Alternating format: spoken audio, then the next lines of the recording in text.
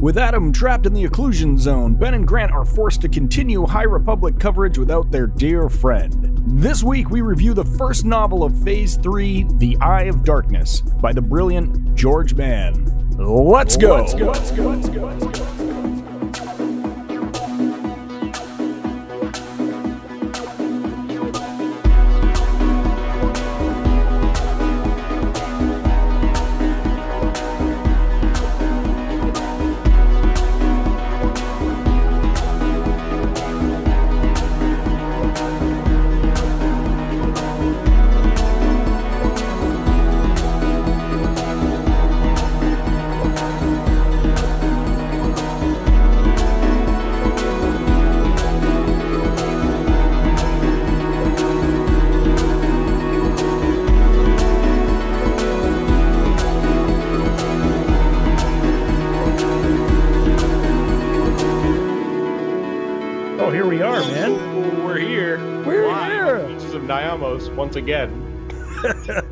Once again, we've done it again. With the greeny green nogs and all the rest. Yeah. If you're watching this on the YouTubes, obviously, poor Adam. Out for Adam right now. Yeah, I know, right? He caught in another asteroid field. This guy just can't catch a break. So not with us this week, but we're going to cover the High Republic because that's what we do. We're going to talk about it and do our things and soldier on. This is what Elzar Mann would do. This is what Avar Chris would do. Yeah, I worry about his contemplations about that, but yeah. Oh yeah, we'll talk about that. Yeah, when I say we're here, we're going 200 years into the past. Yeah. Well, we're going to the High Republic. Yeah. This week covering Eye of Darkness by the magnificent George Mann. Just really, truly epic book. Ben, what did you think about this book? It was like a drink of cool water in the Tatooine desert. It was it was delightful. I mean, so last week I do want to apologize to our Spotify listeners. There was a podcast last week. It just didn't come out on Spotify. It came out on all the other platforms, but not Spotify. And I don't know why, and we'll figure it out. Bob Iger was mentioned a few too many times, and dude, strings were pulled. Jenny, that's what my wife thought too. Is did you mention COVID? It's like, we're not COVID deniers. We aren't saying anything. I don't know. It might have gotten flagged. Maybe the Iger stuff, but it was we love Bob Iger. He brought a golden age of Star Wars. We love the guy. I love Bobby I. Let's go. We're just going to call it what we see and what we read. That's all we're going to do. We're going to keep doing what we do. Anyway, so that was a little hiccup there that I wasn't proud of. But we'll see how it goes this week. This week, hopefully, it'll all be out. But anyway, so last week we talked about that. It was a multi-chapter book getting us into the High Republic. We're covering just High Republic in this month. It was some great stories there. Buryaga was found and discovered by Bel Zettifar. That might be one of my favorite Star Wars stories of all time, honestly. And the persistence was impressive and definitely I find just kind of awesome in terms of a Jedi persevering to find their friend. Yeah. And I feel like it was so beautifully sort of but I love how he got back to his roots. He was just he was and he's he's invoking Loden Greatstorm. I wish we had more Loden, because he is a real G. And and he's just he just took it one person at a time. He found some people that need help. He helped them. He learned a new trade. I don't know if it's my blue collar roots. It's just I grew up in a hardcore blue collar town, and that's what you do. You just, when you help out, you can help out, you help out, that sort of thing. And that's all he did. And just became a sailor and ingratiated himself with some people by just being a good human being, not being arrogant, even though he has all these superpowers, essentially.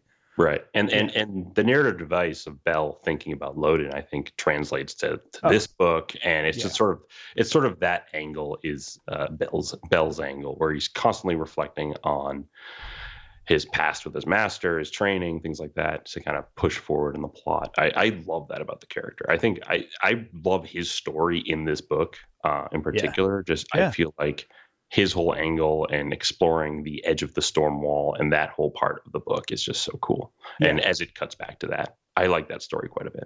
Yeah. I love how George Mann kept this one tight. So this is our first novel of phase 3, which is a huge deal. Like, we're finally pushing the story that's been kind of put to bed for a while, for like over a year, almost 2 years, right? That started at the beginning of the High Republic series in phase 1. Right. This is a continuation of phase 1, because phase 2 was a backstory sort of prequel. Right. Prequel. Just like the Skywalker saga, phase 1's in the middle, phase 2 is the prequels, and phase 3 now are the sequels. So yeah. So this was a huge deal for me. Just exciting to see where it's going. And George Mann, I thought, did a fantastic job. He kept it super clean. It turned into like a set, like different sets of POVs. So you had, like you said, Bel-Zettifar and Buriaga were like the storm wall. You had Elzar Mann and Chancellor Lena So were like a buddy comedy, not comedy. Nothing was actually funny at all. No, it's just buddy, like harrowing that people are lost in the occlusion zone, which we'll talk about. Super high stakes in this book, man. Like it's been a year. There's a time jump of a year to this book where they're just like the Nihil have captured a portion of the galaxy and set up this impregnable wall. And they're just like trolling the galaxy, like trolling the Jedi and the Republic with their viciousness. After the fall of Starlight Beacon, the Jedi and the Republic are in disarray, but they're attempting to strike back against the Nihil. But the Nihil are now protected by the Storm Wall, which is like a disruption field that like wrenches ships out of hyperspace and disrupts communications, and like almost nobody can enter what is Nihil space. Yeah. And at the beginning of this book, it's fascinating because you have like Gira Staros trying to represent the Nihil and trying to, create, put peace talks in the calendar for everybody. And then, but it's like, how can you negotiate with terrorists? Yeah, they executed a Jedi in the most horrible way. A Grand Master, Patre Viter, my guy. Like, poor dude just got done dirty. In the beginning of this book too. Like, it's the first thing George Mann hits you with is Patre Viter, just his assassination as imprisonment, all that stuff. It's terrifying. It's great stuff to create the stakes right away. I mean, that's one thing I think, particularly the High Republic cadre of authors have done really well, is raise the stakes and make the villains terrifying. Because now it's just like, it just like Marchion Ro is just spitting on the graves of dead Jedi and in his wake, and like he's winning more battles than he's losing, and it's and they're now spreading their influence, and it's just like, it's terrifying. There's no say what you will about the tenets of National Socialism, at least it's an ethos, to quote Walter Sobchak. These are nihilists, man. They believe in nothing. They're just like, you get a sense of his motivations by the end of this book, and he is no good. He is out for murder. It's and revenge. I mean, he doesn't care about having peace with the Republic. He wants to take out the Jedi. And obviously this all stems back to the Path of the Open Hand, and it rhymes. It's his great grandmother. It's all about this sort of anti-Jedi collective terrorist organization, and it's like, it's truly frightening. And like they've got to figure out a way to get in there. At the end of this book, we sort of have keys to figure out how to strike at the Nihil, the heart of the Nihil, but we don't know. We still don't know where that's all going. But so the other story angle is Avar Kriss, and eventually Porter Engle, who is my favorite character. Oh, the Blade of Bardata. Even in the character encyclopedia, he's like the first Jedi featured. And I was like, that's because he's the baddest and he's incredible as a character. It's like Baylan Skoll and Porter Engle. It's like these characters are too much for me. Like calm down, Star Wars. They're two of the most badass Jedi of all time. It's awesome. So Avar Kriss's angle is so cool though, where it's like, she hangs out with an Ugnaught for most of this book. And on heads. I have spoken. She's sneaking around she's been sneaking around in Nihil space for a year, basically trying to find clues to, the heart of the Nihil, how to get off the planet, how to get back to Coruscant, all this sort of stuff. And generally just helping people. And helping people as well. Whenever she can. That's what I that's one thing, a theme that comes back here a lot is sort of like, it's like, what are the Jedi? This is what we talked about last week, was just like that's the real philosophical question. Like, what does a Jedi make? Like how do you make a Jedi?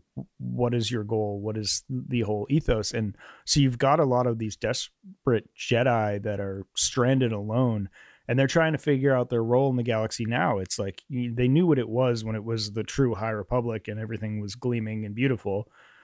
But it's like when you're desperate and alone and in trying times, what is your role? Like, what do you do? But it's sort of exploring attachment, I think, throughout the book as well, where it's like, when Jedi are alone, or when Jedi feel like they're, without their order or without their companions or their fellow knights and masters, like is there a sense of longing? Do they want to reunite with these people? And yes, they do, because when Avar reunites with Porter Engle, she's like, it's like a panacea. I feel cured of the longing and the sickness that I felt alone and sort of afraid. And like when she saw Porter for the first time, and then obviously Elzar at the end of the book, it thematically rhymes, where she again sees a Jedi that means a lot to her. And that basically the book ends on this note. This person matters a great deal. And I'm super interested to see where the Avar Elzar storyline is going to go at the end of this book. I'm like, okay, this is going to be the epic sort of relationship at the center of the Jedi, I guess. And so I finally took a peek, because it's been a while. So I wanted to see how long phase 3 would be. The answer is real long. It's not going to finish till 2025. It's like all through next year. The last book, Charles Soule's book, comes out like spring 2025. Well, we can talk about sort of some of the history or the grimoire, or the lore that's developed in this book with, certain characters like Aslan Rel, basically. So that's an XYA novel. It's called Tears the Nameless, I think. And it's, I don't remember. The Fallen One? Yeah. And they keep talking about, this is a side story. Yeah, the Fallen One. I know you love this. Aslan Rel, so new character, bunch of new characters in this book. Yeah. But he is a fallen dark side, a Jedi that has fallen to the dark side, but he's still like boys with Yoda because reasons. And Yoda's pulling him out. Yoda called him up, by the way. The DMs and was like, we need you. We need you. I got a guy. Yeah. Yeah. And he's like, he's going to help us. So like, I feel like I'm missing comics that lead, like, I want to see Yoda go find this dude. Like, I want to see him bring him in. Like, I don't know if that's going to happen or not, but I do know that Tears of the Nameless, it's going to be Aslan Rel, it's going to be Reath Silas, and it's going to be another dude that I don't know his name. Okay. Very cool. But that they're going to explain, this is like a side mission. So they've kind of broken down, how are we going to defeat the Nihil? They're like, we need to penetrate the storm wall, right? That's one thing. And we need to, get communication and find out what's going on inside. But we also, like, the Jedi led by Yoda says, we need to figure out what the Nameless are. He thinks that the Nameless and the history of the Nameless and their role in this is key to defeating the Nihil and all that, which is a stretch, but it's going to be awesome, because I think there is a larger story. They're not just this one-dimensional, like, boogeyman creature. There's something else. Like, the Nihil serve a purpose, and we don't know what that is yet, but I think we're going to find out in future books, and probably that a lot in that YA novel that's coming out in a couple months, I think. Yeah, I do wonder if it will connect to larger canon material. Like, we see the advent of the Sith within the Nile, and it kind of sort of connects back to, the Sith in hiding in some way. And that, or I wonder if, we explore Malachor and sort of the history there, because all those Jedi got petrified, essentially. Yeah. And something did that to them, either the super weapon or possibly the Nameless, like something. There is a way to connect it back to canon in a really fun way, but I also would be happy if it's a completely new territory and sort of sets up a different, larger event in the past, or or just sort of connects the Nameless to the Nile in a way that is fascinating, which George Mann's proven to do in this book. Is just many, many fascinating concepts back to back, Jedi attachment. How do you negotiate with murderers? And then helping people when you can, and trying to figure out what you can do to better everyone's lives around you, which seems sort of muddy in the Outer Rim, where people are surviving any way they can. And the Republic is sort of, they haven't even explored certain areas here. It's only those kind of robber baron families like the Grafs and the Sentekes and the Staroses and of the galaxy that have sort of explored deep space and understand which worlds are sort of populated and what you can do there. But Nihil space is expanding in this book. Like literally, they're only winning. Like the Nihil are just getting dub after dub in this book. As always. Yeah. That's like it's just a witness, honestly, a read. I'm just like, no, like there's no way that the Dial basically expand the storm wall like Marchion Ro is Jigsaw on a galactic scale. It's exactly. It's like, what is happening right now? I know. It's just like Nihil just keep kicking the Jedi's butt, man. It's like it's tough, and like the Azar Chris stuff. I'm sorry, Avar Chris, right? Yeah. She like her stuff on Hetzel like brought it home, right? And I was like, it made me long for the first novel where I was like, oh yeah, they got some dubs in the first novel, and they're like, but little did I know, like that's the last win they were going to get for a very long time. Right. The first novel is like some Superman film where it's just essentially like the Jedi, like a great disaster occurs, a lot of objects, fly out of hyperspace and hit planets and ships, and people are in distress, and the Jedi just come in and just get a fat dub and help everybody. They mop up. There's a battle against the Nihil. They just like rout the Nihil. A couple fighters are lost, but then they're like, wow, that was terrible. We lost like a couple people. It's like little did they know, but they ultimately routed the Nihil, and and now here they are. Then Valo was like this monstrous, awful, like terrorist attack, and then of course Starlight Beacon getting plucked from the sky was awful. Like there is a in poetry so many to the ways. Books, though, in that like Starlight Beacon is an inverse Death Star. Yes. It's very cool in that regard, I would say. It's cool to think about, but yes, and then Starlight Beacon, the fall of Starlight Beacon, and now this new boundary, the storm wall. Like I don't know what I think about it yet. I feel like it's fascinating in the book for all the characters to sort of figure out like technical workarounds where they're like, oh, we need to go to a station or a buoy, and sort of disrupt the relay field just right in that area, and then get through with as many ships as we can and all that sort of stuff. And it's just really cool plotting. It just seems very overpowered at this point. Like Marchion Ro can just expand it. And I'm like, where did this tech come from? Who built this? Like, what is going on here? Yeah, I'm very confused about that. I think it was a Staros that actually built it. I think in that Valo book, they were working on some tech, and I think that might have been this tech. But I can't be sure. I remember there was like a Staros, I think there's like some technician that was being shepherded out of Valo that was like working for the Nihil secretly, or it was like looking for the highest bidder, and it was this crazy tech. It might have been this. But I don't know, that there's no substantiation to that. But yeah, you're right. It's like, so that was one thing that this book taught me. I was just like, well, tech rules a galaxy. It's always like a Death Star, or it's like some crazy like manipulation, or like whatever Zon's up to, like whatever new ship Zon finds to Thrawn. Yeah. Thrawn. That Thrawn finds, and like he'll use some little piece of tech to turn the tide, where it's a TIE Defender, or like in the novels, it's like cloaking ships, or like, whatever it is. And this is another case of that. It's this storm wall that's like impenetrable to any signals whatsoever. You can't hyperspace through it. It's too big to go in slow space through. It's cool. It's really cool. That they're doing it, but it's tough to wrap your mind around for sure.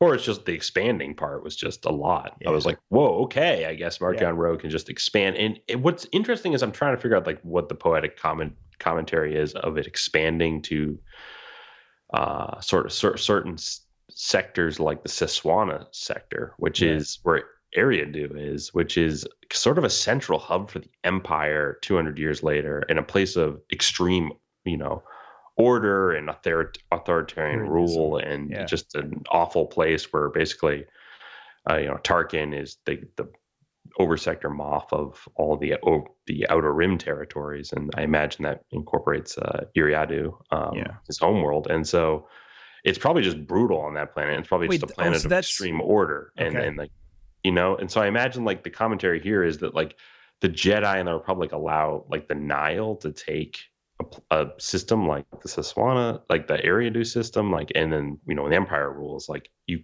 can't imagine anyone gaining territory within the galaxy because, you know, Eriadu is sort of the main hub aside from Coruscant. Yeah, right, because it's Tarkin's homeworld, and we saw that in Bad Batch. There's a lot of major communications and you know, meetings with higher ups going on there.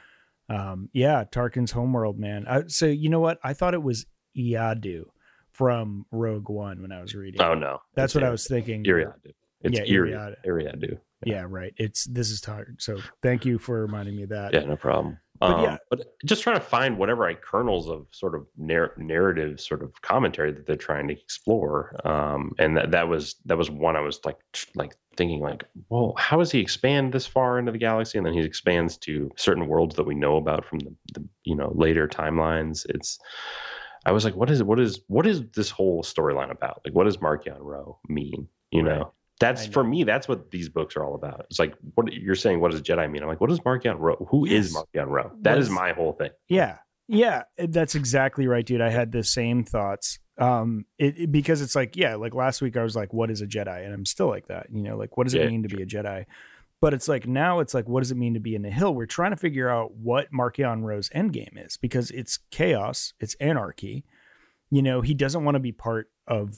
You know, he has his girlfriend, Garrus Daros, like with her own end goals to actually try to reel him in a little bit. And she wants to be a senator for Nihil space and a representative and work. But it's like, that's not what Marchion Ro's about. It's like, he's like the Joker, dude. He just needs dynamite and gasoline. He didn't want the peace talks to even take place, or that he didn't care if they fell through because he was like, I just want to destroy the Jedi. And like, you were just like, okay, this guy's just a mustache twirling. Like, I have to destroy the Republic and the Jedi.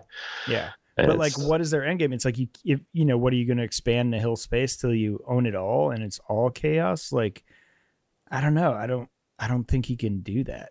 You know, it's like already Yoda's like, he's too far stretched thin with this expansion.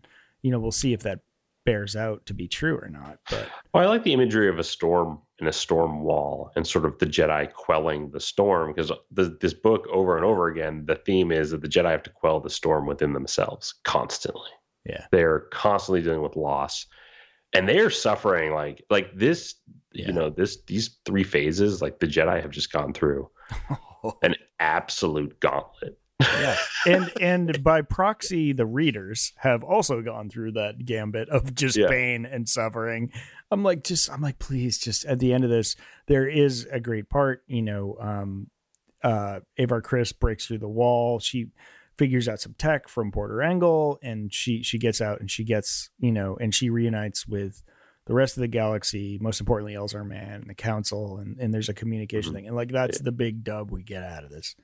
But Porter Engle's futures in doubt too. Yeah. Porter Engle gets left behind, but takes a drill ship, tries to get out. Like, it's so cool. It's really cool action sequencing. Right. And it ties back to that comic. It goes to Vice. Vice is he confronts Vice again, and they're both like 200 years old. They're like old. Yeah.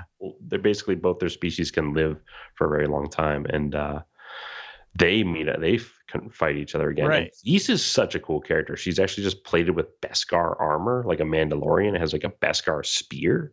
Yeah. Like polearm, and she's just a super cool character. Yeah. Lots of art. And she ties back to that comic book series, The Blade. Right? Yeah. So it's like, so that tied in that comic, which was a fantastic comic about Porter Engle's early life, his adopted sister, Barash Sylvan. Where Sylvan. The Barash vow comes from, basically. If you've read the Vader comics and you know about that Jedi that basically took the Barash vow, and Vader confronts him.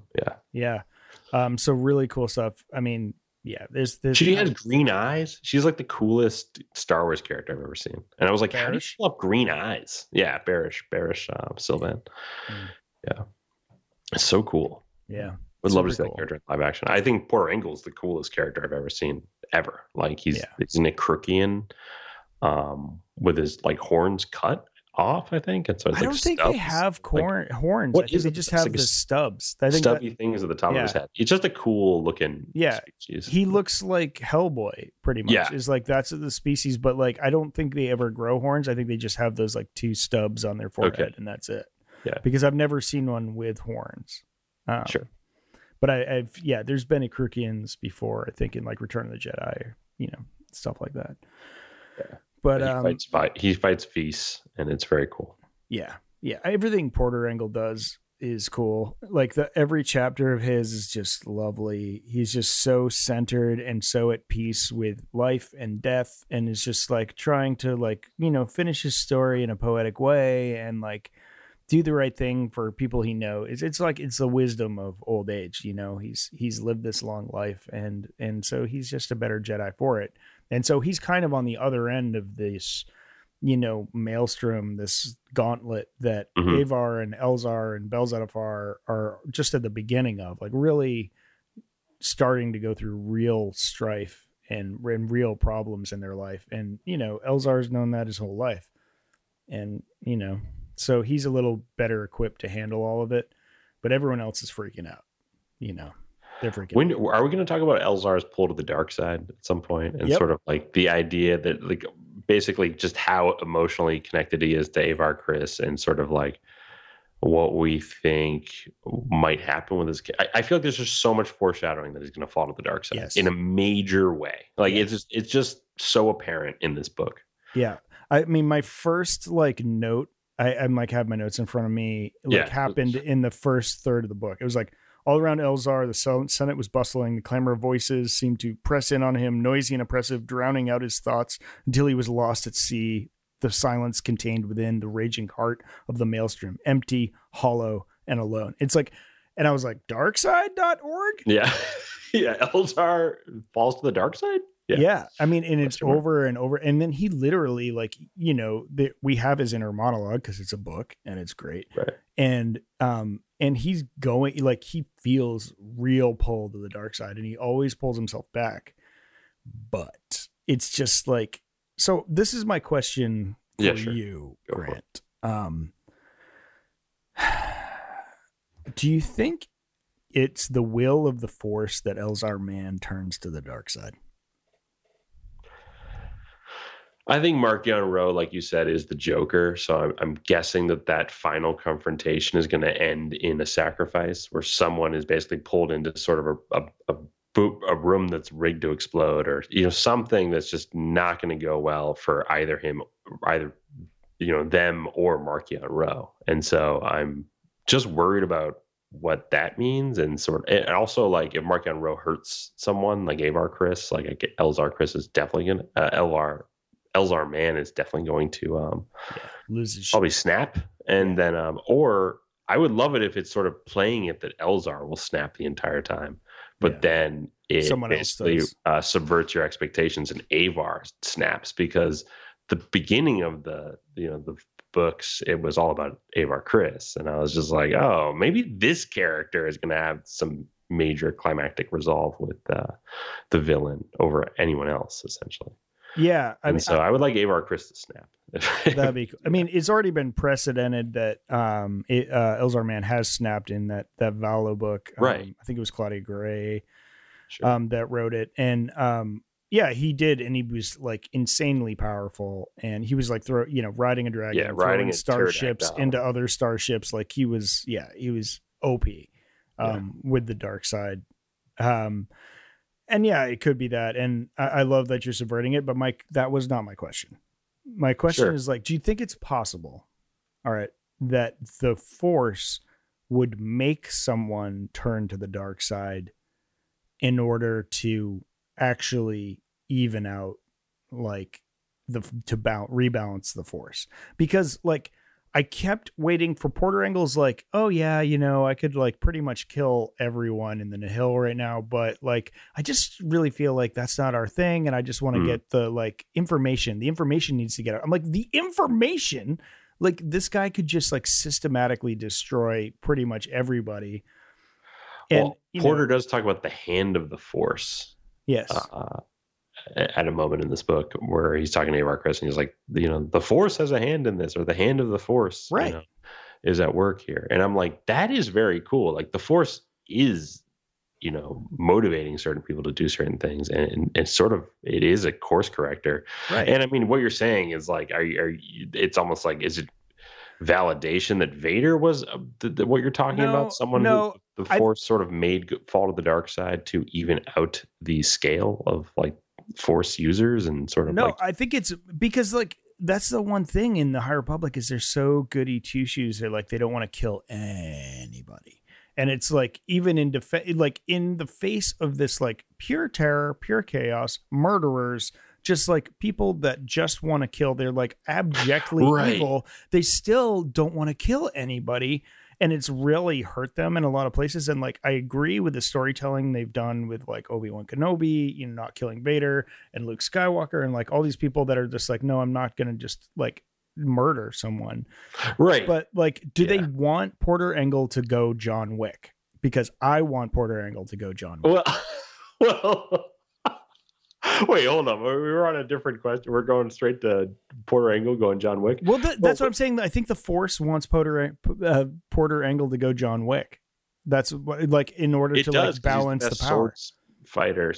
Because if they were like okay with just killing like Nihil, they could just like storm them and just murder everyone. Yeah, but they don't, and you get to hear about their inner thoughts in this book, which is that when Avar and Porter basically sneak aboard, is it Melis Shrike's ship, or is it Visa's ship? Yeah, I think it's Melis Shrike's ship. Melis Shrike, they basically like when they attack, they basically fight the Nihil, but then the Nihil like run away, or they like they're basically like terrified of the Jedi, and Avar Kriss is like thinking to herself, she's like, why are they running away? Like, who are we to them? Like, we're here to like bring peace, and like we're just here to help people. Like, if you don't want to fight, just lay down your arms, and a Jedi is not going to kill you. Right. They're going to help you immediately, and you're probably not going to get a terrible sentencing, and they'll probably help you relocate out of the Occlusion Zone. They are peacekeepers first and foremost. And she's just bewildered by like just the prejudice and the fear that these people have. She doesn't understand it at all. And I'm like, this is fascinating because I totally get this wavelength. Like I think it has to be part of the commentary of books that predate the Star Wars films, given that you have to imagine Jedi were, what Obi-Wan said, they were peacekeepers. And people knew them as that, hopefully, because hopefully their PR team got out front and was just like, we bring peace, and we're here to help. Like first, I hope that's what the first thing they sort of said. And I mean that ties back to that short story we were talking about with Bell Zettifar and Loden Greatstorm, where it sort of goes back and forth with two things, and they just exist in a world with people and are just good people, and just them being good people on this tiny little micro scale around other people, just like, hey, do you want help with that? I'll help you with it. Like, we'll just put that over there. So like, we'll just help you with it. Like, and then they just help people like on a little scale, like, oh, do you need help with that? Great. I'll help you with that. Don't worry about it. I don't want anything. Right. Like, we'll just do it. And like, it shows the whole town what they could be.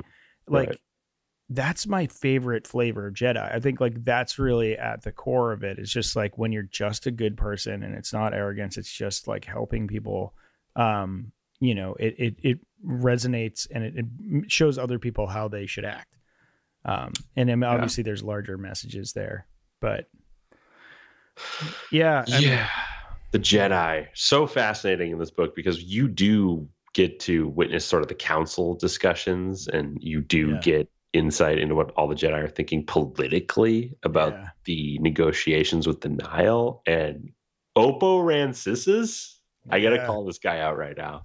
Oh yeah, he thinks that beef? Like Gira is like they should continue the talks, and bringing Gira into the the Republic as some sort of legitimate representative of the Nile is good, or like will maybe tame the Nile. I think he says at one point. I was like, okay, bro. Like this is, and then you have other people like Keaton Murag, who's like furious at Aslan Rel. Like it's so cool to see the council sort of untethered and like, I don't know. Like I love that stuff in these books. I do too. So something you might not know about me, I am a huge Winston Churchill fan. Sure. Just I love his oratory. No, he's like, I grew up. My stepdad was British, so I totally understand that love. Yeah. He's like a poet commander. I just love reading his speeches. They're fascinating and beautiful and enthralling and great. So I just watched another. I think it was The Gathering Storm. It was a film from 2002. It was Ridley Scott and Tony Scott produced it. Very cool. I know The Darkest Hour. I didn't know. Darkest Hour was great. I've seen that too. I watched The Gathering Storm and then Into the Storm, and that was okay. So you had a Winston Churchill like day. You just week really, week. Yeah. Okay, great. Yeah, it was 2 different nights that we did that. Both were. I mean, but a lot of parallels to what we just read. Well, so this was the thing. Darkness. You know, it's like it was like before Winston Churchill was PM. You know, they wanted to pick a guy that wanted to parlay with the Nazis. Like this was their thing. They're like, well, they're right there. They're at death's door. Like, yes, they're obviously there's concentrations have already started. They're killing Jews. They're like doing all these things. And yet there was like people within that party, which I totally believe after seeing current politics, that were just like, well, maybe we should just negotiate with them. Yeah. I know Ken Burns is putting out a documentary about World War II and sort of who knew what when. And I'm dying to watch that documentary because I just like just seeing politicians today and seeing the same sort of just truly evil like sort of representation of sort of whatever their principles are. It's just like there's a lot of just real sort of bad people in politics. Kissinger should be finally died, and it's like if you want to listen to a good podcast about Kissinger, Behind the Bastards did a 6-parter with the Dollop guys, Dave Anthony and Gareth Reynolds. It's hilarious and terrifying and very illuminating, and you're like, oh, okay, like this makes sense. But it was he essentially should have been hung for high treason in the 70s. But like the Democrats are too spineless to do anything. Anyways, the point of spinelessness. I think that's what I want to the spinelessness on the liberal side and the audaciousness on the Republican side. It's like, and it's the same thing happened then, and here we are 50 years later, and the same thing's happening now, and it's just a little infuriating. Anyways, the like in this thing, it's just sort of like they're having that conversation of just like, should we just negotiate within a hill? And even though they've just been like eating our lunch all these times, and they've done all these horrible attacking things. A fair about like the Republic Fair basically on Valo, which was a place where people were sharing ideas. It was like a hub of innovation and celebration. Yeah, and the chancellor was on the ground for that. I mean, she was like stuck in that, and Elzar Mann saved her life. She lost her leg in that battle. Like she knew like just how horrific that was. I mean, crashing Starlight Beacon is like, I mean, it hurts me as a just reader. There to help people. It's like, it's like 5G. It's yes, exactly. It's absolutely there's no way it's 5G for the masses. Anyone, even Gira Staros would have sympathy for the Nile. You're just like, what are you doing? Like, Marchion Ro basically sits on a throne on the Gaze Electric, like an H.R. Giger-esque like starship in Star Wars that is just like, of course this guy is evil. Like, I don't know what is going on. We're gonna trust this guy? No, I love that conversation because like it's like that whole relationship between Elzar Mann and Lena So, and Lena So is like drawing Elzar out into his new role. Like he's essentially has to fill Stellan Gios's role as just like this like stud of the Jedi that they can commune with and talk to with the Republic, and and just like be another voice of reason beyond the council, Yeah. which is like the council, right?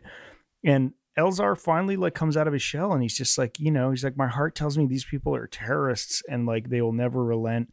And it's the same thing that happens in Britain, and because of Winston Churchill, that's just like, we will never give up. We will fight to the end. Perhaps this, island will be taken, but not while anyone's alive to fight for it. Like just that line in the sand, burn the ships. Like, no, we're going to fight till the end on this because that's the right thing to do. And, they have that conversation, but then when the book ends, they're actually, because, when the Occlusion Zone expands and they suffer another loss, they're actually considering doing it. And Avar Chris's escape may have changed that fate. We don't know by the end of this book, but like, that's kind of where the council is just like, let's just try to parlay for peace and see what happens, is kind of their last gambit. It's the only thing they have. And it's terrifying. So when you think, and so when I think the hand of the Force and what the Force is doing, tying back to your, initial sort of question,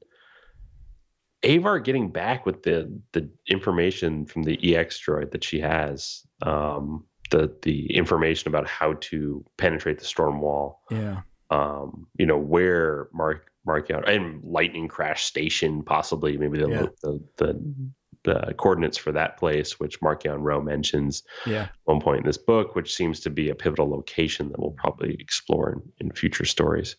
But she's back now with this information, this vital information. I think it's time for an assault.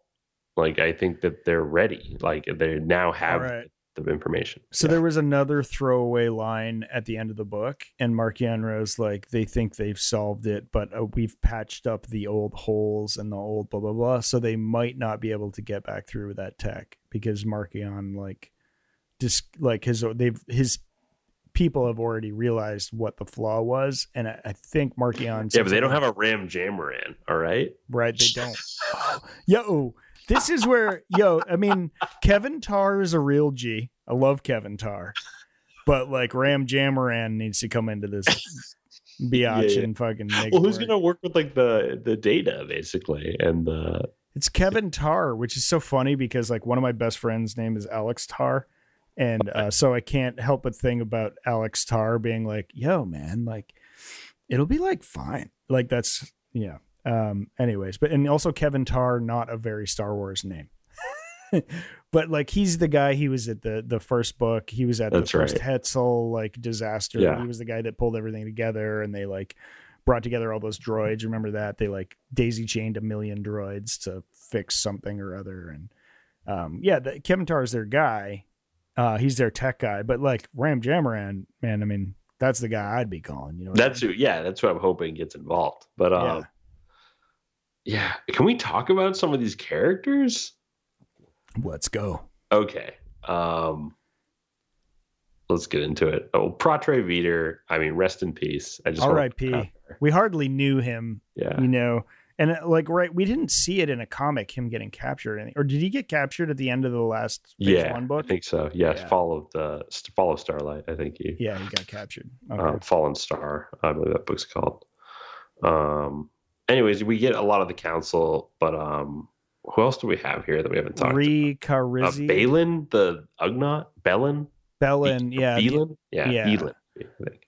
Yeah. I mean, that's a classic like Jedi moment where like Avar Kriss is just so alone. She runs into this crazy Ugnaught, Belin, with all the swagger of Lando Calrissian and the flying chops of Han Solo. And like, she doesn't really know it. She, it's a tiny, funny looking package that she's dealing with. And, but him and all his crassness, like, he sees her, like, they feed off each other's goodness, Right. She's like, no, this is the right thing to do. We're going to bring this food. He sees her heart get broken. We realize it's not enough food for any amount of time. But then that like kind of inspires Belin to be a better person too. And then he's like ride or die with Avar. He's like, yeah, no, this is the right thing to do. Grain transporter. Yeah. He's like, oh, he's just looking out for himself. And But then he wants to help with the mission, and he's sort of one of the classic sort of arc of like side character who wants to get involved and help the Jedi. But his whole, you can't even talk about Beelan without talking about Real Dyro, which is a character who's the spokesperson for the Nihil, but forced to be a spokesperson. She's Anderson Cooper of sorry, that was the first name that came. Yeah, the Galaxy. But Anderson Cooper was basically held hostage by CNN. Yeah, that's basically who she is. Very cool character. Reminds me of Sinjax from the Rebel Rising book. Yes. Yeah, with Jyn Erso, where it's like there's basically an Imperial spokesperson. Colonel Sinjax, who very cool character. Rebel chief of propaganda, no, I mean, so that's another thing that ties into current stuff. I've been thinking a lot about this. I'm sorry to get on the really real so much, but it's like the role of media, especially since like listening to this Kissinger stuff, because like dude, the media there are so many political sort of corollaries with this book right now and in history, and it's a common thing where you are dealing with threats that are chaotic and murderous, and yet that there is a sort of political heaviness to their own agenda that is basically like, spilling into the minds of everyone around them in the peripheries and in the disenfranchised, regions of whatever place that they dominate and control all news and media and what people hear. And Real Dyro is definitely a component of that, where she's a spokesperson for it all and forced to be so. And it's dark. But keep going. And you're talking about all the connections. I am. I mean, and that's a common theme of the Nihil, where they just take things that are the bastions of the Republic and then they twist them and make them, a symbol of danger and evil. But I just think like, the media, they can, there's a difference between reporting facts and reporting truth. And because the facts are always a selection of facts. It's not all of them, but it's like they have a responsibility to tell the truth. And anyway, sorry. It's a narrative once you sort of curate the order of those facts. Right. Whereas the Jedi, I think, stand for truth, and the Republic is about seeking truth, and the Nihil it's just so clear that, in their name, the Nihil, they believe in nothing. They believe in chaos, anarchy. Yeah. Pessimists, chaotic, pessimistic sort of anarchy. Survival of the fittest, which is, and like, I love how this book, this book like mocks survival of the fittest so hard in a beautiful way, where it's just like, survival of the fittest, everyone dies. It's like, that's not how it's, that's not a functional real, ethos.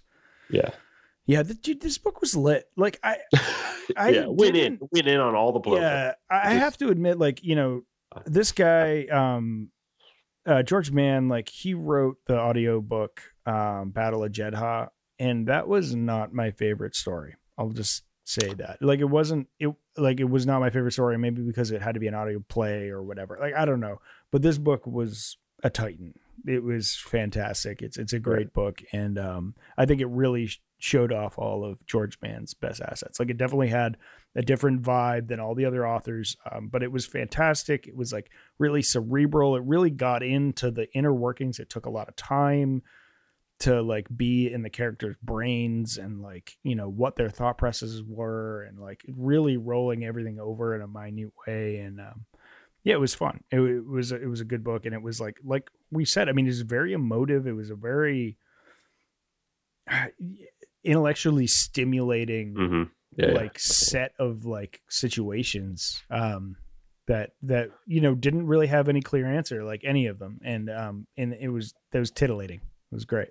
I agree with that. I feel like all the exploration of the Nihil, which I would love to talk about, just some of the Nihil and Marchion Ro and Thea Fair and Gira Staros and Bulin. Just shout out to Bulin, the Ithorian. Yes. Just absolute weirdo scientist. Mad scientist.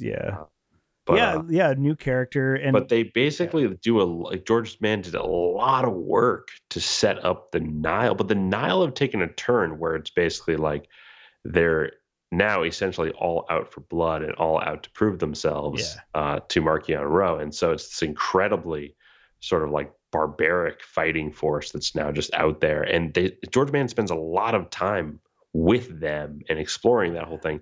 But what I love is that he does it through the lens of Kira Starros, who still has light in her, and she sees the value of democracy. She sees the value of the republic. I mean, she's only to leverage her own power, but yeah. And like, yeah, it's interesting because like to the outside of the occlusion zone, everyone's like, we're getting our asses kicked. Like, how are we ever going to bounce back from this? Yeah. But inside the occlusion zone, inside Marchion Road's inner circle, like they all feel like this can't be sustained because it's like they're just killing each other to jockey for position.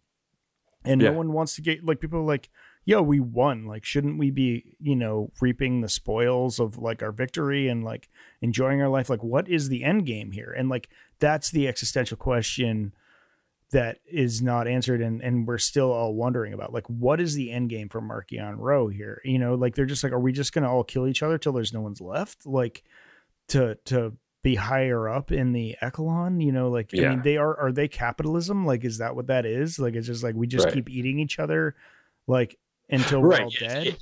No, I think I was going to key exactly in on that exactly, where it's basically like, is their mantra like this dog eat dog mantra? Is that just highlighting that anyone who's got a chaotic or murderous ideology, it'll become a factor wherein they don't trust each other. And you get that with Mellis Strike and Vies, basically, when Mellis Strike is like, Vies has arrived to, I guess, provide backup to Mellis Strike, but Mellis Strike is also like, Vies might be out here to like kill me. This might be another storm, or this might be another this is a strike team that's like, this is Vies's protege, Mellis Strike, right? And like Mellis Strike is like imitating her and doing all the things that you find endearing normally, but she's like a sycophant. And it's, it's very much like the Sith, where it's like, I will train you until you become a rival, and then I'll kill you, or when your usefulness is done, you're dead. Like it's a very similar ethos. And I think that commentary is really useful and important to sort of put out there in the world, which is like that wherever there's extremism, those people who are, going through that are going to have extreme views of other people around them and things like that. Yeah. It's going to be dark and it's going to be a problem. And so I think that's interesting commentary. If that is indeed what George Mann's trying to get into, what all the luminous writers are trying to get into. Right. I mean, and in that way, I think it might be George Mann's greatest triumph. I mean, it's such a subtle commentary on current politics. It's like, you can't draw direct lines. Like, it's not a George Lucas tone poem. Mm-hmm. It's like, it's there if you really like look to compare it, and it'll sit with you because it's so striking, like his writing and these stories, but it is so current, and yet he's written it in a way that's just like, you don't draw direct lines. It's just like but the lessons are there. I'm not speaking, and we can talk about it because it's complete fantasy. Like this is exactly. actually has no relation to our real world, because the Nile are just a ridiculous spacefaring, pirate organization. Like it's just an interesting way to actually talk about the politics that have plagued humanity. And that's why I love science fiction, because it's like, you can take a sort of, it's a philosophical argument, right? You pull a different situation into a vacuum and you learn from that situation that has nothing to do with anything else. And and so you can play with these thoughts and ideas and really think about them from different, perspectives. And and they even talk about Marchion Rowe being a sort of showman and doing well in the spotlight, or whenever he's given a platform, he does really, really well, especially when he's broadcast out to the galaxy and things like that. He started gaslighting the galaxy, right? Like, he started being like, everything's great in the occlusion zone. Everyone's fed well, and everyone's happy here, and it's all starlight and kisses and unicorns. And it's like, they're all starving and it's terrible. It's like, North Korea, right? Yeah. Essentially the real world comp is North Korea or even Russia to certain regions, given that, we don't know what's going on. But it just feels like when you control the media, it's whatever you say it is. Right. It's people are basically suffering on these worlds, but he is out there spouting that, oh no, but like the storm wall protected, the citizens of Nihil space, and just talking in terms of providing support to people who are within the occlusion zone. And it's like, that they're anything but that. There's just patrols going around looking to murder, any agents of the Republic. So and they're still doing raids outside the occlusion zone. It's just like, come on. Yeah. It's powerful stuff. Like this book is just fantastic. I think so. We've gotten to most of it. I mean, one thing I wanted to come back on is, you had mentioned, like, because I think it's a complete flip of the original trilogy. It's like in this one, the Jedi want order and then the Nihil are chaos. They're not revolutionaries and they don't have the, that idealistic, like, oh no, these are our oppressors and we're going to do they're chaos. Like they're not real revolutionaries. They're just like terrorists. But it is funny that it's like, it's the Jedi now that want order. It's the Jedi that had that giant space station, that got destroyed. It's like, it's a complete flip of it, but it's not done in a really obvious way. It's just like, but it's a really fun flip of what we know in Star Wars. Yeah, no, it really is. And, I just love that Yoda basically he talks about what he thinks everyone should do. And it feels like that might be just the direction of where these books all go and what's going on here, which is, learn about the Nameless, figure out their connection to the Nile, and then the truth will reveal itself to us. And it's sort of that, that idea is very interesting to me. And I feel like if the writers are going to code anything anywhere, it's going to be that Yoda sort of has it figured out at this point. You know what I mean? And Yoda is in each phase probably does say something that outlines the phase essentially. And so I wouldn't be surprised if they do more. And I'm pretty sure it's the next book. It's called Tears of the Nameless. It's a young adult novel and it's written, I'm pretty sure, by Tessa Gratton. Oh, she's fantastic. I think I just pre-ordered it this morning. It was 4 a.m. I finished this book at 4 a.m. I woke up in the middle of the night and just was like, couldn't go back to sleep. So I started reading. That little well part, you just shifted up and you were like, got your pillows right. Dude, I've been dreaming about the High Republic for the past week. Like, no doubt. Like, because my brain wants to make sense of it. Like, my brain just wants to be like, how are they going to penetrate the storm wall? Like, that's been my life for a week. And but so it was good to finish it. And but Avar gets out and she goes to a council meeting because of course she does and has to report, and Elzar Mann is there and they're both just the secret recordings that Elzar Mann sent that he didn't think anyone heard. Oh, that's right. She heard that. I openly cried when Avar listened to that recording. Yeah, like KC-78. It's sort of a Last Jedi moment where KC-78, I think, plays a hollow recording that Elzar made, and he's like, I'm a wreck without you. Yeah. It's like, okay, this is attachment, and the Jedi are feeling it right now. And it's like, I don't know. I feel like I would love there to be more of a romance with the characters. Like I would love them to sort of create a romance within the Jedi and two Jedi. That would be great. I know there's stuff going on in Star Wars Adventures and there's stuff going on in other narratives in the High Republic where there's romance, but I'm just like, I just need it. I just feel like that's part of the commentary that's needed after George Lucas sort of, made his prequels. And I feel like the prequels were diving, directly into attachment in a major way, but almost in a way that felt like a setup, like for something else to come in and sort of close that gap.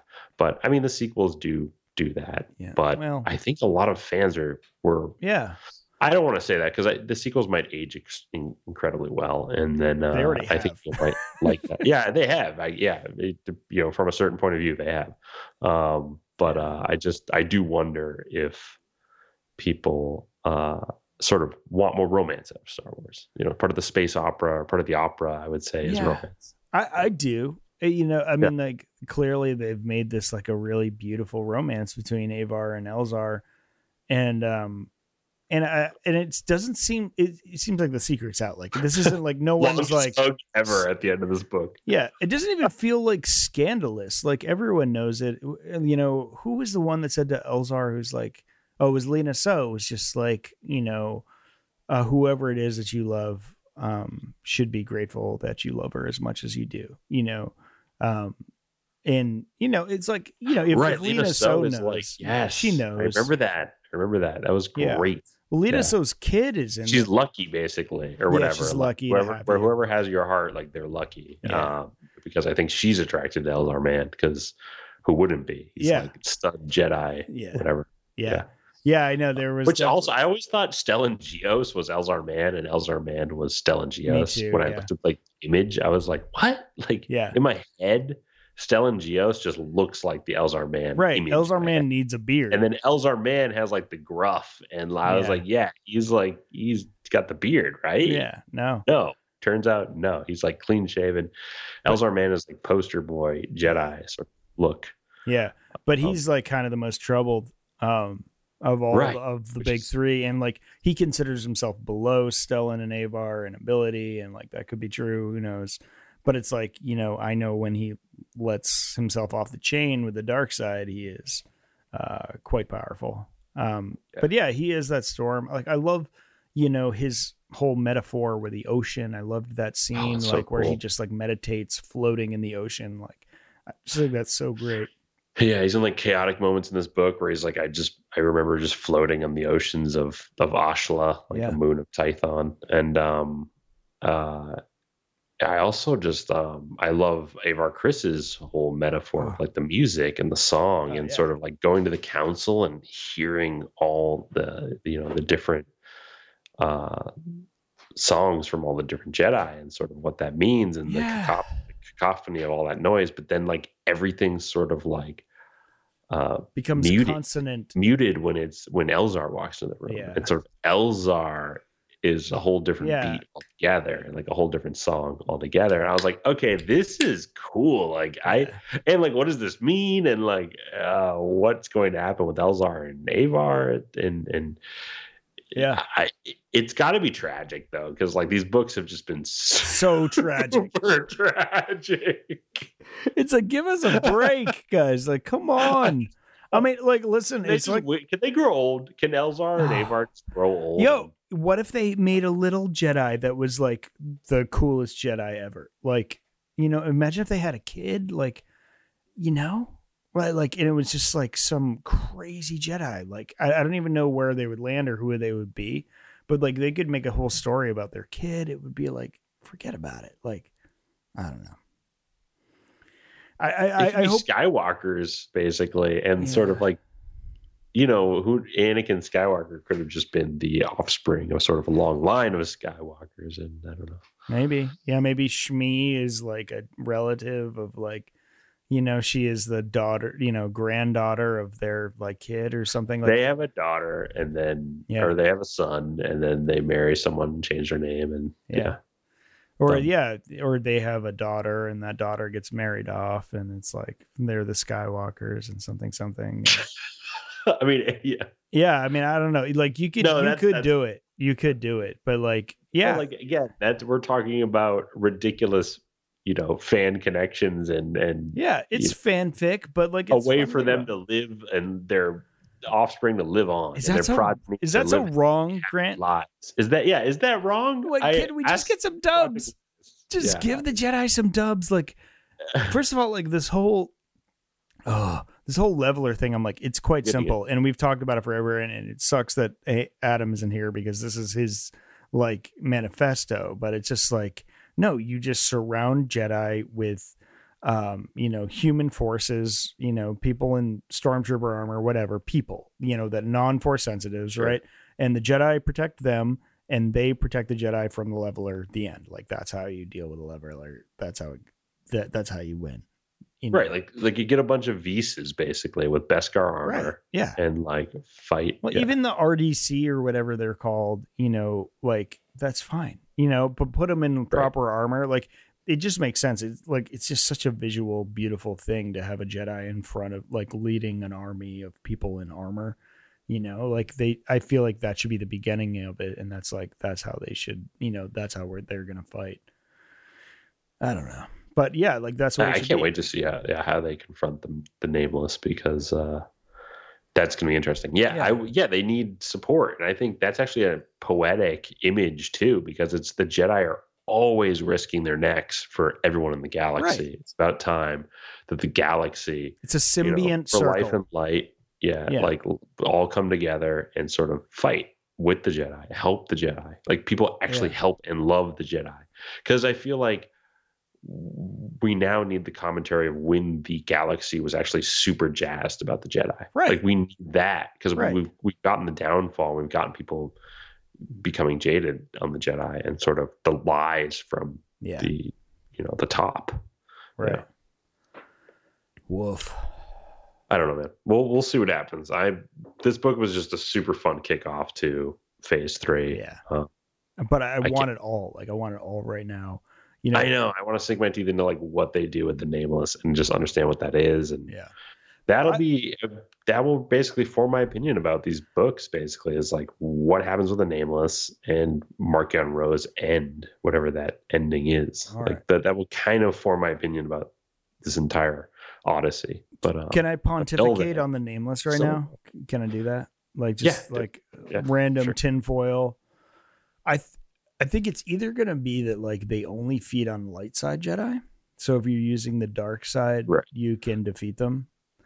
But I also I'm pretty sure that like that baton that survived that Marchion Ro's using to control the like Nameless is a Sith artifact. So like that's going, like the other shoe's going to drop on that. Like they're going to realize like, oh, this is a Sith artifact. So it's like, we did say this last week where we were like, I bet the Nameless only eat light side, because, and then that gives you, there's a lot of foreshadowing with characters like Elzar Mann and Reith Silas, that they might be Aslan able to Rel, right? Like Aslan, like, being a dark sider, he seems to have the answers, right? And he's just like, all you need to do is embrace the dark side. It's super easy. And, but the Jedi would, of course, like Bel Zettifar. It's also a way to segue into the Sith, basically. Yeah, right? Exactly. And segue into the Acolyte, which is, yeah, I guess we should talk about that. The timeline has been pushed. We thought we were going to see Andor season 2 next year. Sounds like not so much. Sounds like it might be 2025, which sounds about right to me. Actually, like I knew that like that season is gonna take some serious doing. It's live action and it's like done really well. And Tony Gilroy is like gonna make sure it's perfect when it's out. You gotta do that post work on the Bothans. It takes like a few months. Exactly. The Bothan stuff will be serious. Yeah. No, good corollary with the Bothans. But we are gonna allegedly see Skeleton Crew, which I can't believe. Like, there's been like really nothing about shooting, but apparently it's done and over, and they're in post, well into post. And the same with the Acolyte. So we're gonna see 2 live action series next year, which seems like a good amount. And those are both going to be heavy hitters. And we're also going to get Bad Batch season 3. I think that's going to be the first thing that's going to come out. And then we're also going to see Tales of the Jedi 2, season 2. Oh, cool. Another animated series. So that's kind of what we have in store for next year, but it might feel light compared to what we've been getting, but then I think it's just going to be like feature film. Like we're going to just get one every year, and it's going to be a thing. I mean, they even had like 2 slated in 1 year, so we'll see. Right. I think the Acolyte again is like my most anticipated show, and I think many Star Wars fans that's their most anticipated show in terms of like deep lore and expansion of the lore, of the dark side, whereas it connects, Andor obviously is I guess for just quality of storytelling, dialogue, character development, things like that. That's other people's most anticipated show. But and obviously there's the Mando fans out there, but the Acolyte is just I'm sort of like we're not worried about it, but I would say like I'm just I do wonder how they do the Sith angle. Yeah. Like from that time period where they're in deep hiding. Yeah.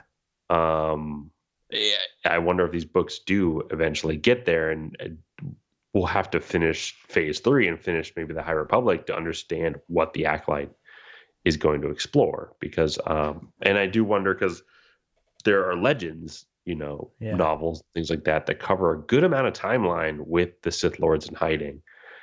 I'm just interested to see what they choose to be those lords, basically, or those keepers of knowledge on the dark side, and sort of what that all means, and how it's going to measure up to some of the books that are just astounding works of fiction, like Darth Plagueis, I think, is an incredible book. Like just an incredible book. You read it, just like, oh, okay, this makes perfect sense. And they're in the banking guild, like they're connected to this, and like the Darth Bane like trilogy, the Dark Lords, essentially, and Darth Bane, obviously, but Darth Bane again has been canonized, so.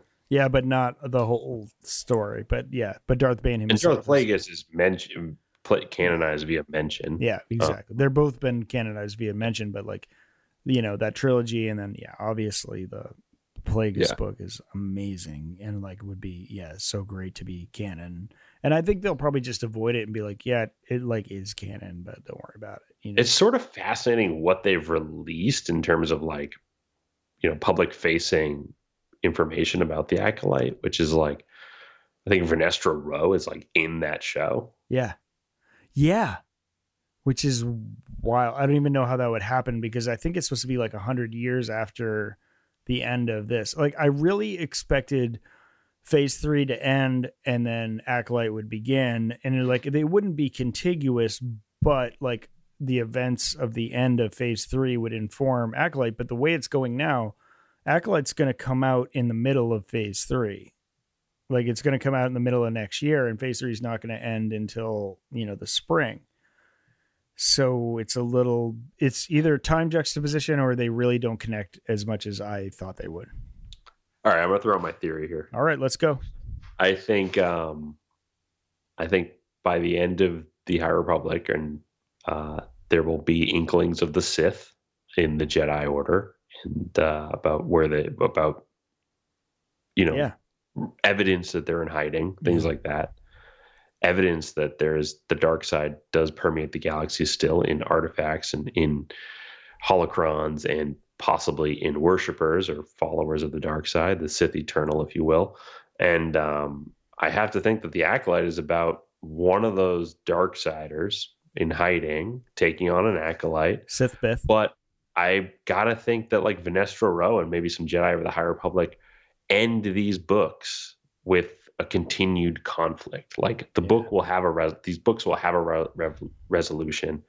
The High Republic will end as sort of a giant epic, but I think some Jedi will leave the epic in conflict and trying to still solve the darkness that maybe permeates the galaxy, that is infected even the Nile, or created the Nile, or basically there's something else that's deeper and darker in the galaxy. And I would love it if there's a Jedi that's like trying to vanquish the Sith or the dark threat that's sort of revealed, or there's evidence of at the end of these books, and is lost in that storm, or a storm continues within one Jedi. That's what I'm hoping for. And it would be cool if it's Vernestra Rowe, because Vernestra Rowe is basically like a Mace Windu type who wields both light and dark. And so for me, that's like such a cool character to sort of dive into a crusade of fighting the dark, or something like that. So that's what I'm hoping happens with Vernestra Rowe. I love that. Character. I love that. I was thinking sort of the flip side of that coin, where it's like some people come out being dark side, like they have to flip to the dark side to sort of vanquish the enemy. But like as the war comes to a close, they have to reconcile what they are, and like go off into obscurity, and like what do they become, and like that sort of thing. So it's like maybe the fallen ones, if you will, the fallen ones, the Dooku novels, or not novel, but the Dooku Lost audio play, or maybe it's them. I think Elzar Mann is like obviously a big candidate. We talked about him at the beginning of the show.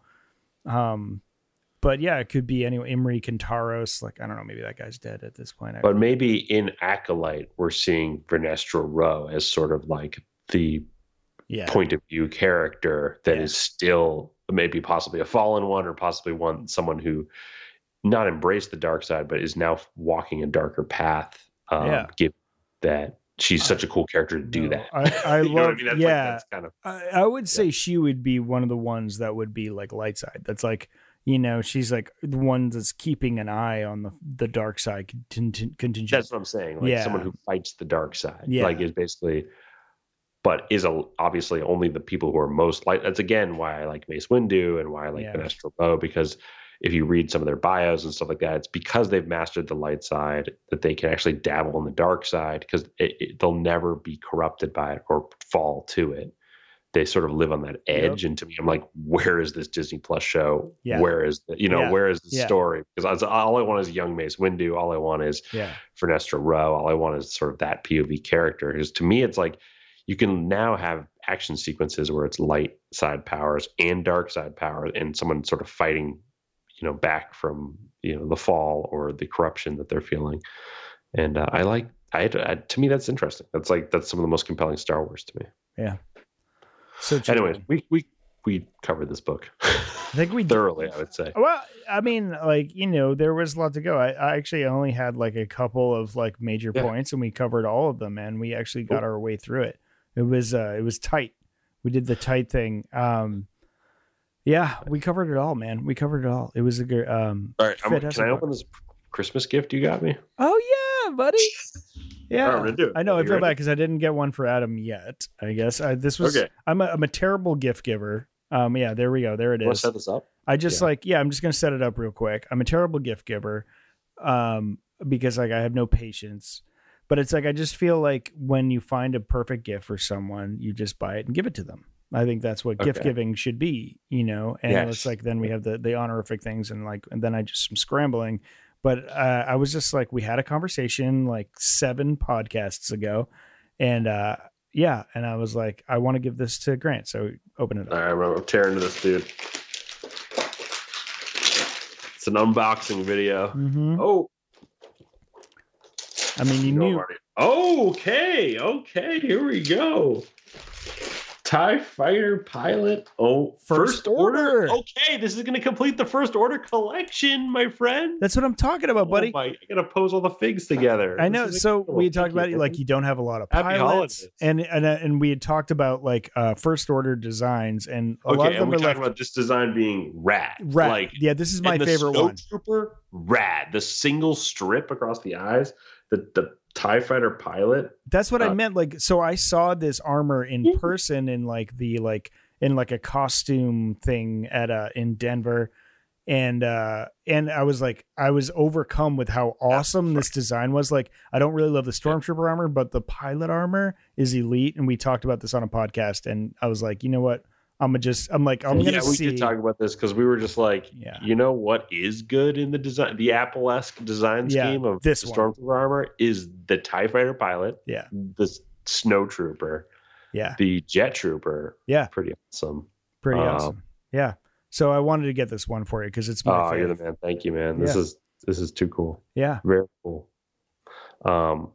Happy holidays to our listeners. Yeah. This is the beginning of our holiday casts that I guess we'll do one more before. I think next holidays, but Hanukkah's started. Yeah, Hanukkah started. So here we go. We're already rolling. This is the first one. Yeah, and so we're gonna do another High Republic podcast next week, but we're gonna cover whatever comics are out. We're just gonna I know we usually do like arcs and whatever, but we can't wait. So we're just going to cover all the stuff that's happened because we know it's going to be integral to what we're doing right now. And it's just like the High Republic is so dope. Like, we got to give it its due, and it's happening right now. And so I just want to be okay, it's going to evolve over the next year, obviously. And we'll try and dip in and bring it all to, synergize everything as we always do. To really get a sense of the story, but it's. I think we were talking about doing a High Republic character draft too. Yeah, I think we're gonna character do that Jedi draft. could be super fun. We'll definitely have that. That'll be in store because we did get these character encyclopedias. Yes. I think Ben and I are both rifled them right here, buddy. We the High Republic Character Encyclopedia came out on December 5th. So if you're looking for a stocking stuffer, you can get them for your friend or for yourself, or ask someone to buy it for you or whatever.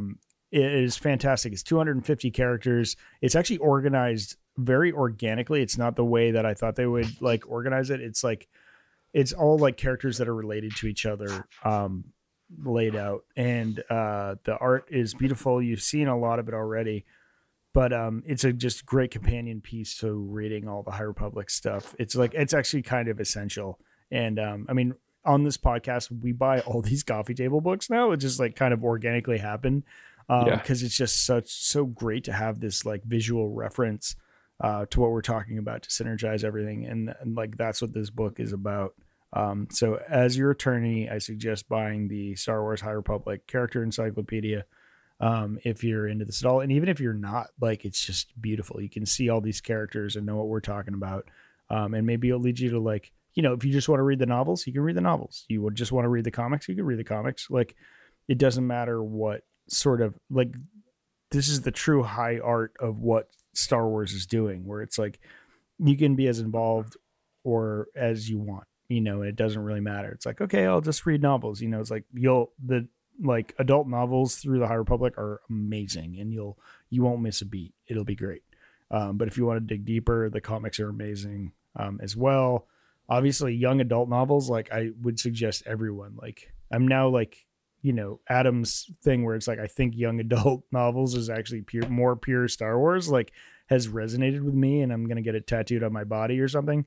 Cause it's so true. Cause it's that's the core of Star Wars. It caters to kids and it caters to adults. And, that's exactly what these YA novels have done. They've just picked great authors that just know how to navigate that path, that is accessible to pretty much 4-quadrant demographics. So we go on and on and on. All the books are good. You heard it here first. They're all good. They're all good.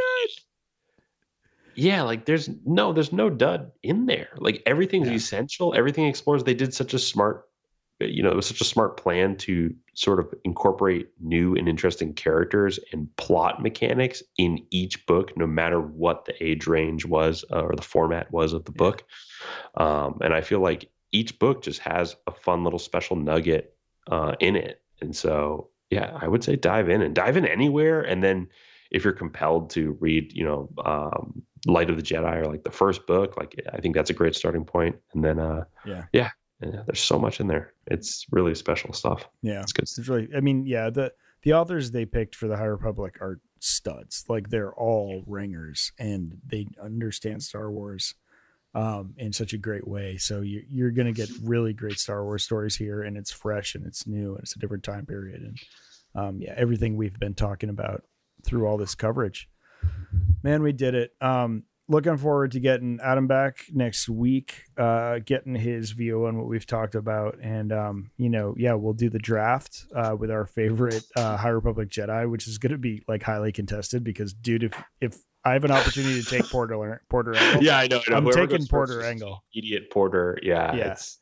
No, that's what it's about. It's about forming a team that we think would win, in just straight up combat or away missions or fighting the Nile. We'll kind of honestly Loden Greatstorm. I'm taking Loden Greatstorm. I know his fate was ugly and early, but I'm a Barish Sylvan guy. I'm an Orla Jareni. Yeah, I'm twice on Sunday. Orla Jareni. Yeah. I'm a big Elzar Mann fan, and honestly, Stellan Geos is cool, but R.I.P. There's a lot of good ones. I'm gonna deep dive because there's Ty Yorick. Ty Yorick for real, yeah. That was what I was trying to think of Ty Yorick's name. Because I was gonna say listeners are just what is a Ty Yorick? Yeah, Ty Yorick's coming back into the order. I just feel that happening. Or wait, she's a monster hunter, so why wouldn't you bring her in to fight the Nameless? Who are monsters, literally. That's what I mean. I think Ty Yorick's going to play a big role in this. That's so cool. So cool. It's so cool. Yeah. I mean, yeah, it's just like the way this has been organized. Like I'm just like an admin nerd, and like the way that like this has all been organized and executed, it all just like synergizes perfectly with each other, and people have kind of their own characters that they own, but everything's shared and like, yeah, and it's great. And also, didn't you feel like this was seamless in terms of like Light of the Jedi and this book in terms of like Charles Soule's writing style of like Bell Zettifar and characters that Charles Soule created. Basically, George Mann just, I think, does an incredible job sort of carrying forward that voice with each character. Absolutely. That basically, were created by other writers in the Luminous, group. So cool stuff. Absolutely. Yeah, no, George Mann hit this out of the park. Like I can't understate or I can't overstate that. He really did a fantastic job, because it's a tough job. These novels, these are the big like buoys. These are the benchmarks of what the High Republic is. And, you've got to really nail it. And he did it. This is a fantastic novel. And man, there's so many more books. I think there's 2 more adult novels and 3 young adult. And then there's going to be a slew of comics. And, I'm here for it. It's going to be great. I can't wait. All right, cool. Let's do it. We did it, y'all. This is fantastic. We'll be here next week. Thanks very much for listening to you. We love doing this, and we appreciate you listening to us. So we're going to keep going. We'll see you next time on Cantina Chronicles.